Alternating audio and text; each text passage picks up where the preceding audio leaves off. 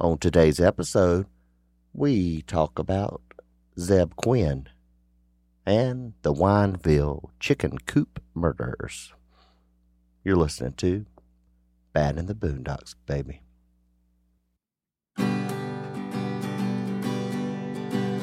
Bad in the boondocks, bad in the boondocks.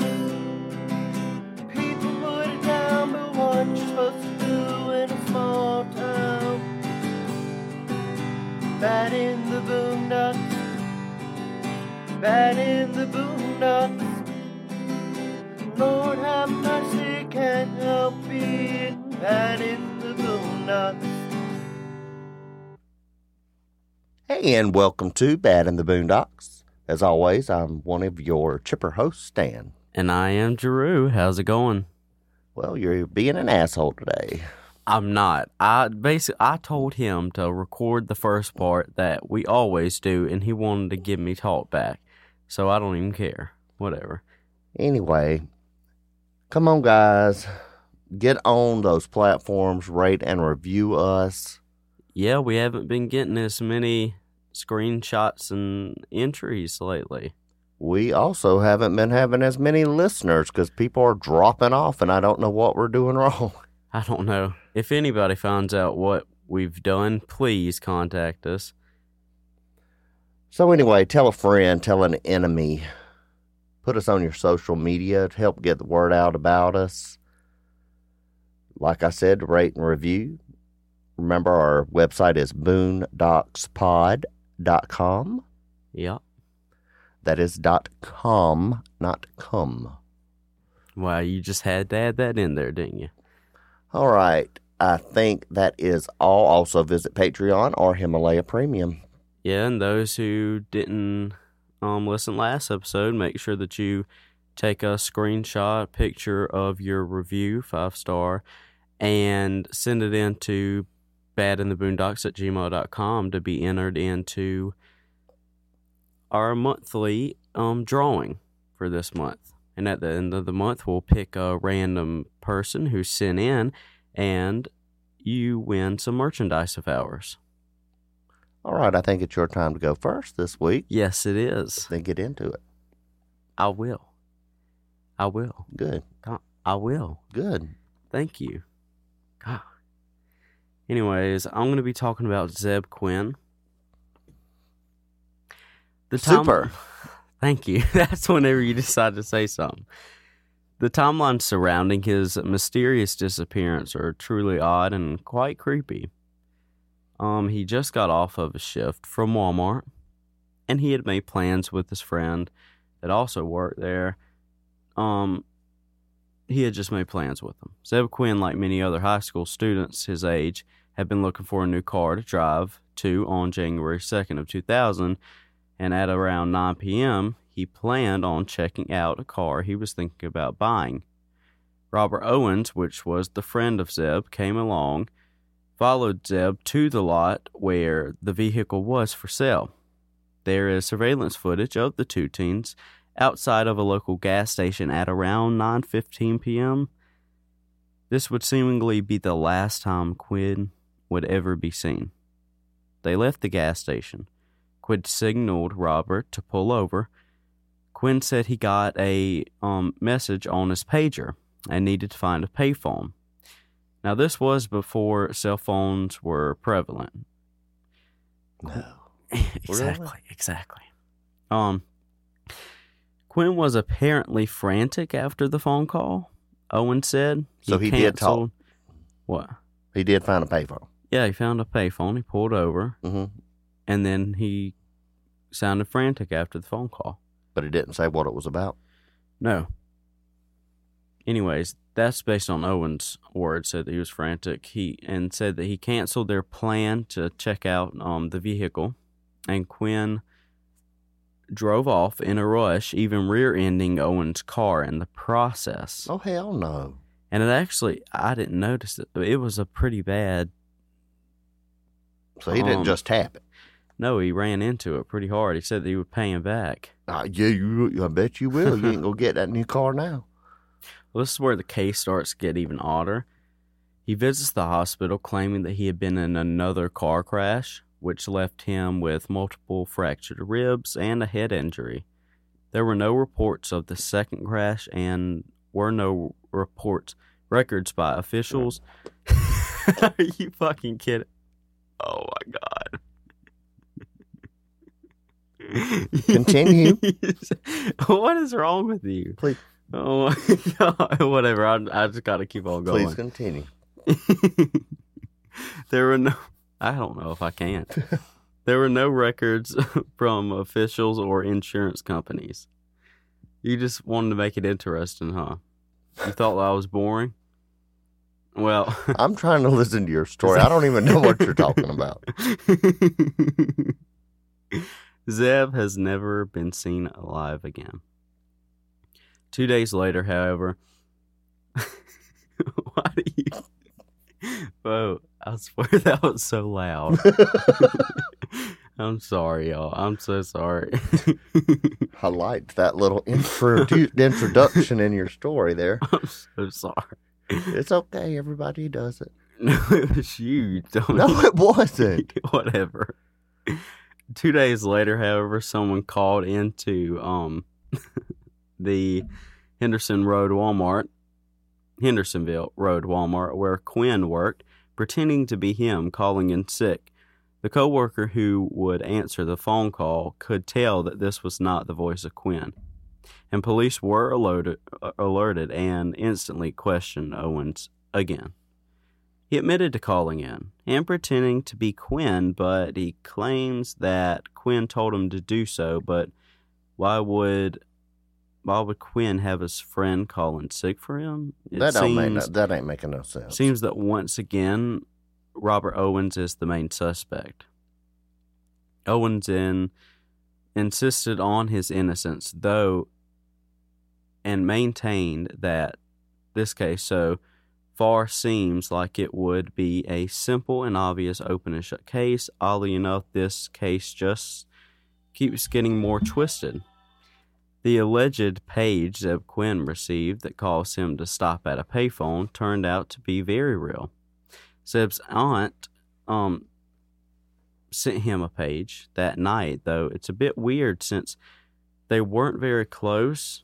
The page said she was having dinner with the girl that Zeb was very much in love with and her boyfriend. And rumor has it that the girl's boyfriend was very much the jealous type and abusive to her. Later that night, his aunt claims her home was broken into, but nothing was stolen. About 2 weeks later, Zeb Quinn's car was found and recovered in a nearby hospital parking lot. This was a hospital his mother worked at. Inside his car, officials found a mix of strange things.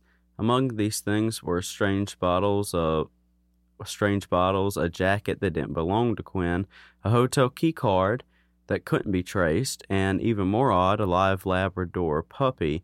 And on the back windshield, someone had drawn lips into an exclamation marks in lipstick. That is quite odd. I don't know. However, I'm going to say this. I don't feel like you can really go about what you find in somebody's car only because, like, our vehicle, if anybody ever searched it, looks like shit. It is so much shit in there. I mean, you don't even know what the hell you'll find. You'll find a freaking needle. No, they won't find no needle. I don't know what he's talking about. Not from drugs. I don't know what the hell he's talking about. Not from drugs. But you will find a plethora of stuff. Some of it could be from 2 years ago. Exactly. I mean, some people just go to the back of our truck and throw some beer bottles in it, just to discard of them. Yeah, that's fine. And we are going to take one quick break. Zeb Quinn's mother thinks that the car was put there for her to find. The belongings found inside have not been traced to anyone or used for anything significant in the case, and this case remained unsolved and seemed like Zeb and his family's efforts were lost. Another 15 years went by. Hold on. It's hard for me to ask any questions because you're running into the next sentence immediately, so there's not really a chance for me to ask anything. Is the father in the picture? No. Okay. That's it, no. Just no. And it seemed like this case just had no hope. But once again, Owens came back up in the spotlight when police found the remains of 3 people in his wood stove. 3 people? Yeah. These people were Food Network stars Christy Schoen Codd, Joseph Codd, and their unborn child. I don't think the unborn child was a Food Network. Whatever. You know what I mean. But I've never heard of them. Okay. But I'm not big on the Food Network. I'm not neither.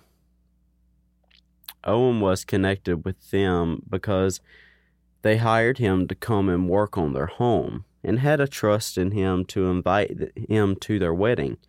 With Robert Owens being the number 1 suspect in the Zeb Quinn case, there could be something to find out there on his property.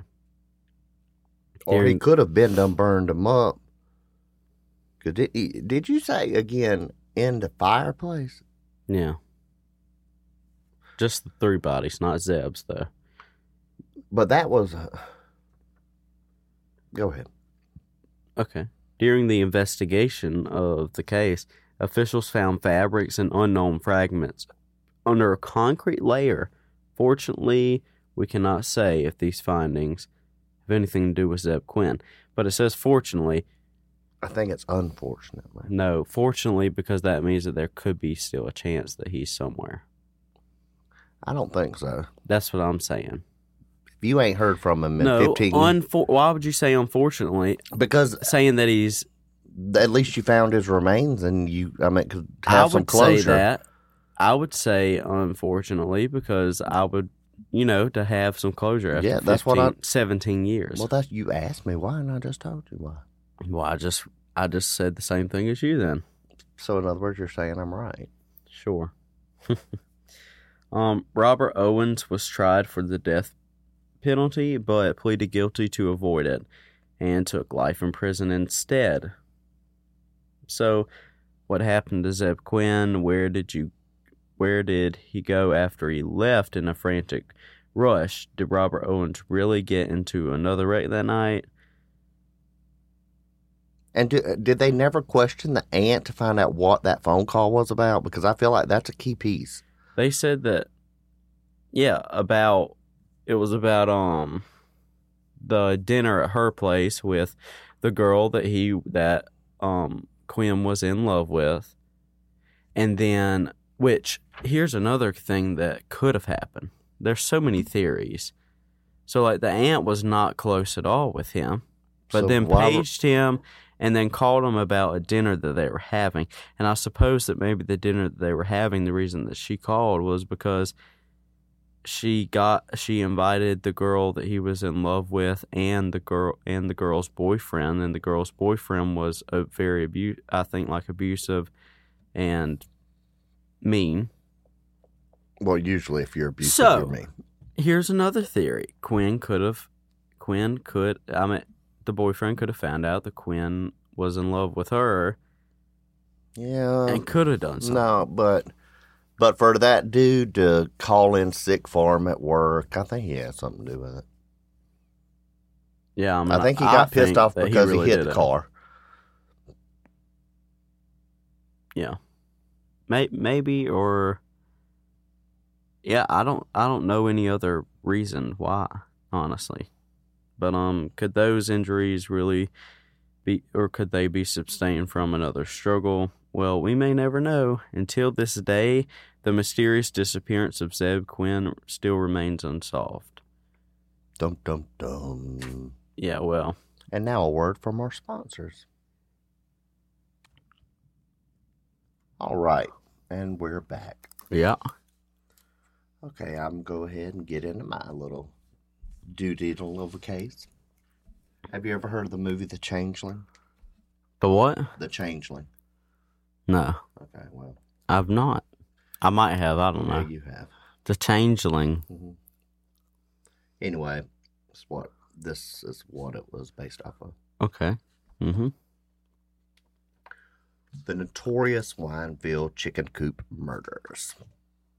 They remain etched into the memories of all that was involved.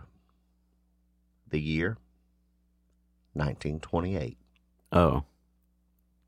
Southern California was experiencing an agricultural and entertainment business boom. Each was helping Los Angeles grow into a vibrant metropolis. And it was amidst this backdrop that a series of disappearances in L.A. and Riverside counties would reveal the heinous crimes of Saskatchewan Mm-hmm. born farmer Gordon Stewart Northcott. Northcock? Northcott. Oh, okay. The sheer brutality of his crimes mixed with the police department's rampant corruption would shake the community to its core and lift the lid on the darker side of the City of Angels. In 1926, 13-year-old Sanford Clark was taken from Canada to Wineville, California, by his 21-year-old uncle, Northcott, to work on the man's chicken farm. Sounds fun. Not really. Unbeknownst to his family, Northcott desired far more than cheap labor. Clark was soon subjected to severe, horrible sexual abuse, inflicted on him by both his uncle and his great-aunt, Sarah Louise. However, worse was yet to come as Northcott's appetite for young flesh grew. He began a series of kidnappings, forcing his young nephew to help aid him in these insidious crimes. On March 10, 1928, 9-year-old Walter Collins had gone to see a film at a theater near his home. His mother, Christine, noticed his absence later in the day and went out looking for him. A neighbor saw Walter on the corner of Pasadena and North Avenues around 5 p.m., but beyond that, he had disappeared. When Christine called the police, they merely pointed out that 24 hours needed to pass before anything could be done. I don't think for 9 years old it needs to be 24 hours. Exactly, because you're thinking, 9 years old, they just ain't going to leave the house. No. Well, he went to go see a movie. Oh. But he should have come back. Well, yeah. Yeah, for 9 years old, he should have came back. But if you're looking at like a teenager or something, they could be. Yes, but I'm talking 9. Exactly. They could be gone. 2 months later, on May 16th, brothers Nelson and Lewis Winslow, now they were aged 10 and 12, they went missing from their Panama home. In the coming days, the parents received odd letters claiming that the boys were heading to Mexico to seek their fortune. Huh. Because that's what 10 and 12-year-olds do. That don't even make no sense, though. Oddly, their scoutmaster also reported that they had run away to become cantaloupe farmers. You gotta be joking me. Who would actually believe that? Maybe in the 20s, I freaking guess. cantaloupe farmers.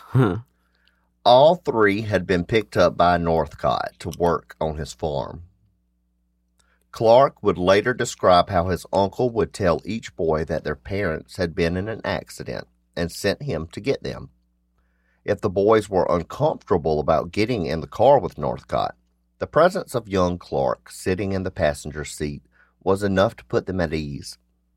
After being put to work for several months and subjected to sexual abuse by Northcott, the boys would be shot or bludgeoned to death by the Northcott or his mother. Oh, wow. Meanwhile, the missing boys' families were forced to deal with an inept LAPD. Chief of Police James Davis was under pressure to solve the case fast, but the push to deflect attention from their own corruption scandals led police to make matters worse. In particular, they followed several bad tips and ignored the actual connections between the crimes. Stupids. You never heard that one before, have you? For one, they focused on reports from a Glendale gas station attendant and another witness who claimed to have seen a dead boy in the back of a foreign couple's car. The pair had apparently stopped at the gas station to ask for directions before heading to the local police station and then speeding out of town. Although many others began calling in about a couple traveling cross country with a captive boy, none led to any actual evidence. Authorities also focused on Walter Collins' father, who was serving time in Folsom State Prison for robbery. He believed that Walter had been killed as payback for his own reporting of infractions in the prison. As a result, police thoroughly searched the Lincoln Park Lake near where Walter Collins had gone missing, but they found no trace of the missing child. The main problem was that the authorities did not connect Collins to the Winslow brothers, much less the third case where a Mexican boy's headless body was found near La Puente. What kind of town is this? This is in California. Yeah. Right. Mm-hmm. So was it in the... Wineville. I have no idea where that is. Is that made up of mostly Hispanics? No. No? Mm-hmm. It just sounds like that, based on how you're reading it.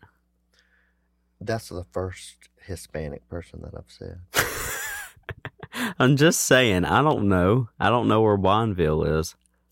Even worse, they failed to act on tips that a man was mistreating boys on his poultry farm in Wineville, including a complaint lodged to the local district attorney's office.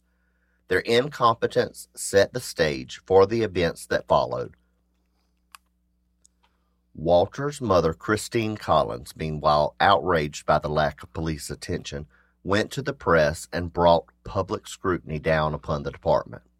So, when a boy came forward claiming to be the missing boy in August of that year, police jumped on the potential good publicity. Although letters and photographs were exchanged beforehand, Christine knew upon meeting him that the boy was not her son. So basically, they didn't do anything. But then whenever the boy showed up, then they all of a sudden pretended like, oh my gosh, we found the boy. Well, yeah. For the good But publicity. it wasn't her son, it was a changeling. What is that?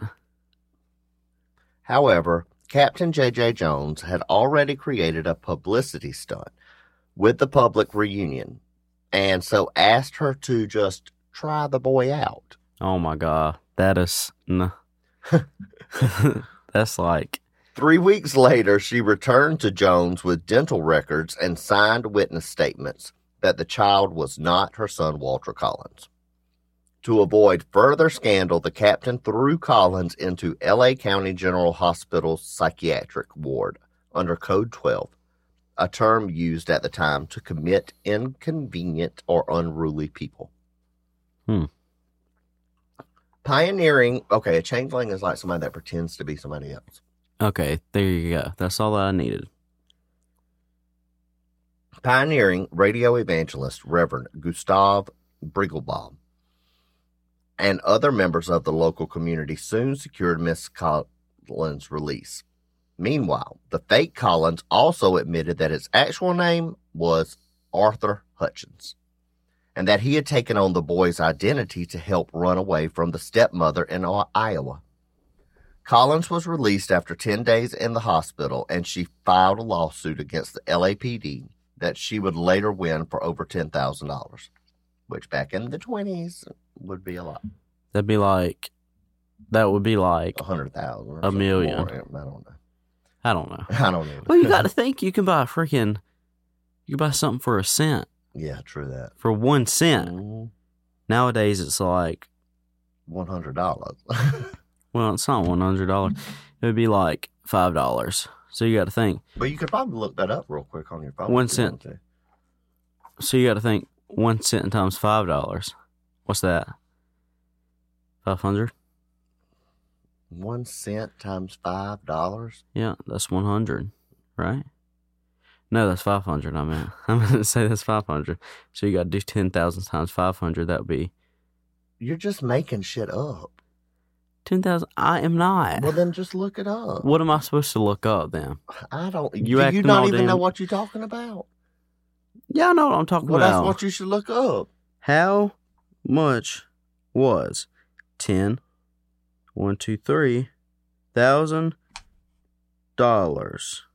in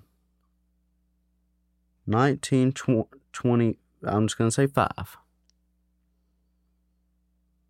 How much would $10,000 in 1928 be worth today?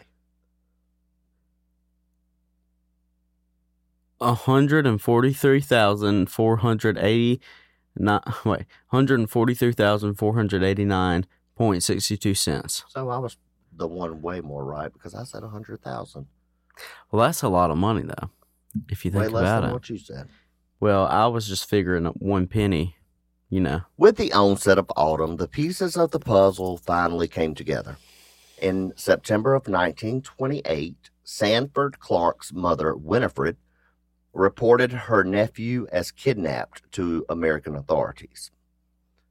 His sister Jessie had come worried after receiving troubling letters from her brother. She traveled to Wineville. What she found was so disturbing that upon her return to Canada, the family reported the story to the representative at the American consulate, Sounds like a messed up town. Sounds pretty boring. who dispatched the Los Angeles police to the chicken ranch. After taking Clark into custody, officials soon heard his horrifying tale. After arriving on the farm, his uncle had begun sexually and physically abusing Sanford. Earlier that year, though, Northcott had begun abducting more boys. After months of hard work and sexual abuse, the boys would be taken to the incubator room to see baby chicks, and then they would be shot or brained. Brained? Yes, like shot through the head, through your brain or whatever. Like with the arrow thing, like they do to animals. Oh my God, that freaking sucks. Because I know what you're talking about. It's got the little, Yeah. it's got a little thing, and then it's a circle, Yeah. and then it's, Yeah. and then it shoots the thing through your head. Mhm. Wow, That would suck. that would. Be like, my brain's too small. You missed. Ha. Really? The deranged Northcott and his mother even forced Sanford Clark to participate in their crimes, claiming that his helping in any way would make him equally guilty. Afterwards, the bodies were dipped in quicklime and buried near the chicken coop or dropped off in the desert.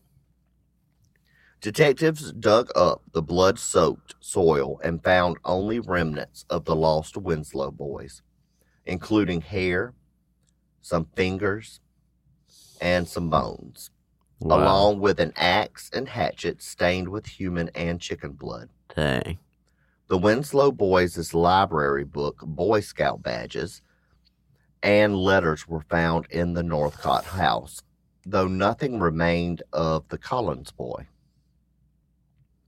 With their crimes unearthed, Gordon and his mother, Sarah Louise, fled to Canada.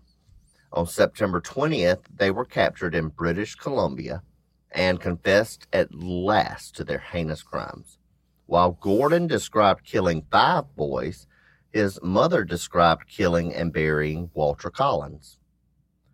Over the coming months, both would alternately recant and expand their confessions to up to 20 murders. On February 8th, Gordon Northcott was convicted of first-degree murder for the Winslow boys and the unidentified Mexican child. Before he was executed by hanging on October of 1930, Christine Collins was able to confront him once about her missing son. However, he mocked the grieving mother, claiming to have never touched Walter. Sarah Louise was granted mercy because she was a woman and sentenced to life in San Quentin. Really? Sexist. So you want to talk about equality and stuff like that? Equality. Equality and stuff like that. That's bullshit. I know it is. However, she received early release Wow. and faded into obscurity. What does that mean? Into nothing? Yeah, faded into just nothingness. Okay. Although justice was seemingly served to the Northcotts, bullshit. Yeah. The families of the abducted boys were given little resolution. Christine Collins remarried but never had another child. She continued her search for Walter for the rest of her life. Sanford Clark was deeply scarred by his experiences. Eventually, he married but chose to adopt rather than pass on the genetic line that had produced such monsters. Because he was related to Northcott. So he didn't want... Was that the nephew? That was the nephew, yeah. Oh, so he still lived. Mm-hmm. Well, that's cool.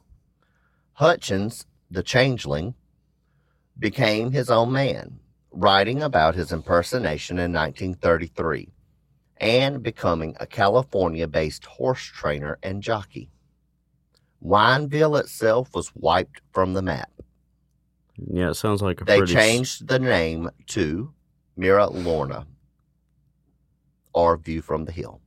They didn't want to keep the name because of how infamous it was. That's a retarded town, man. I mean, it's just crazy. The memory of the chicken coop murder still lingers, though. Books like Nothing is Stranger, With You and The Road Out of Hell detailed Northcott and Clark's experiences, respectively. Similarly, a radio series like Dragnet and various television shows have based fictional storylines on these events. But most recently, Clint Eastwood's movie, The Changeling, from 2008, illustrated Christine Collins' traumatic experience in confronting corruption. Each one reflects upon the cost of development and the unknown mutations of the mind that can lead human beings to commit such gregarious crimes. Sounds like a pretty haunted, kind of like haunted place, like one of those towns where it's like the people and everyone inside of it is sort of like in its own world, own society. Yeah, it's kind of like The Hills Have Eyes. A Wrong Turn. Exactly, it's like that. Yeah. It's like that. It's like Wrong Turn before there was Wrong Turn. Exactly. Before they turned wrong. It's Wait. Chicken Coop. Don't be going into that coop, boy. No, anyways. Oh, yeah. Because I was just about to say, you can make a movie out of that. And they already did. Well, anyways, let's see. I forgot what I was about to say. What were you going to say? I wasn't going to say nothing. Well, anyways, I'm pretty damn burnt. I ain't going to lie to you. Yeah, he got burnt because he got in the tanning bed for too long. Well, the freaking guy told me to stay in there for 10 minutes, okay? You got in there for 8 minutes. The guy told me, well, I said, I'm pretty damn white here. Oh, how long should I go in? And he said, well, the max is 12, so I'll probably go in there for about 10 minutes. And Drew said, okay. Okay, I'll do 10. And I went in And he there, did 10. and I did 10 minutes. And needless to say, my ass hurts. That's all I got to say about that. And that's all I got to say about that. Well, y'all, we love you. Please leave us a review. Tell your friends. Put us on social media and the likes. We need some listeners. We need them a lot. Yeah. We're getting pretty bummed. It gets very depressing. Very depressing. Hard to move on whenever you... Yeah, you kind of want to stop. Yeah, so give us some inspiration, please. Menstruation. I said inspiration. Give us some hope. Give us something. Please. Nothing bad, though. Not bad, though. Yeah. All right, y'all. We love you. And I've been Stan. And I'm always Drew, and we'll see you next time. How do they do? Bye. I'm just kidding. I hate when people do that. You didn't say your part. See ya. See ya. Okay.